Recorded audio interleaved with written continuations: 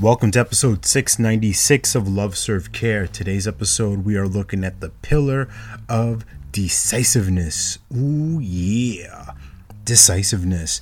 Something that for a long time I ran away from. I was not interested in, did not want to take responsibility for myself, wanted to play the blame game on others. He's making me feel this way. She's the reason why I'm mad. I'm upset because mom and dad, brothers and sister, all that stuff. And what I found is that the decisiveness, the key, the opportunity, all laid within me, right? It's all in me. It's all my stuff. And what I found is when I'm decisive, right? I'm confident. I'm clear.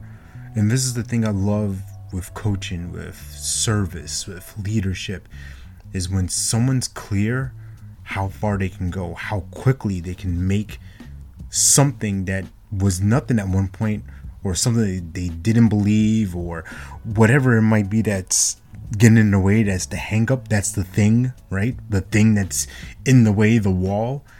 And then they figure it out. And it's all because, hey, I make a decision. This is what I'm going to do, and this is what I'm not going to do. I'm going to say yes to this. I will say no to that.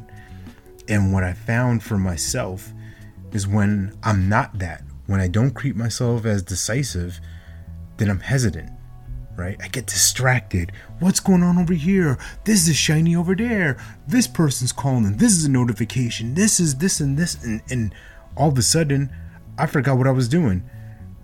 I know I'm not the only one who's experienced this, where you go up the stairs, you're looking for something, you forget it, and like you just going throughout the day, and just racking your brain, and all of a sudden, boof! Oh yeah, I forgot about that. It's not that you're absent-minded. It's not that you're a flake. It's just you're not deciding what you're going to be exploring at that moment, or what you're going to be creating. When we're in our coaching practices, building it up. How do I do this? I don't know what to do. Is this the right method? Is this the right modality? Is this the right technique? Is this the right approach? Choose something. Choose something. Decide to do it and be confident in that. Be certain in that decision. And that's what our clients are looking for. They're looking for us to be the one person in their life that is a rock. The one person who can take a stand for them and know that this is the way they see things, and this is the opportunities that lie ahead for them. So in your world, where can you get clearer, and where can you be more decisive?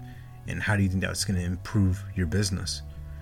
So please remember that you're born to live your life with abundance. You're the master of your future, and you control your freedom, and you have complete dominance of your thoughts, your emotions, and your habits. Take care. God bless. Stay blessed.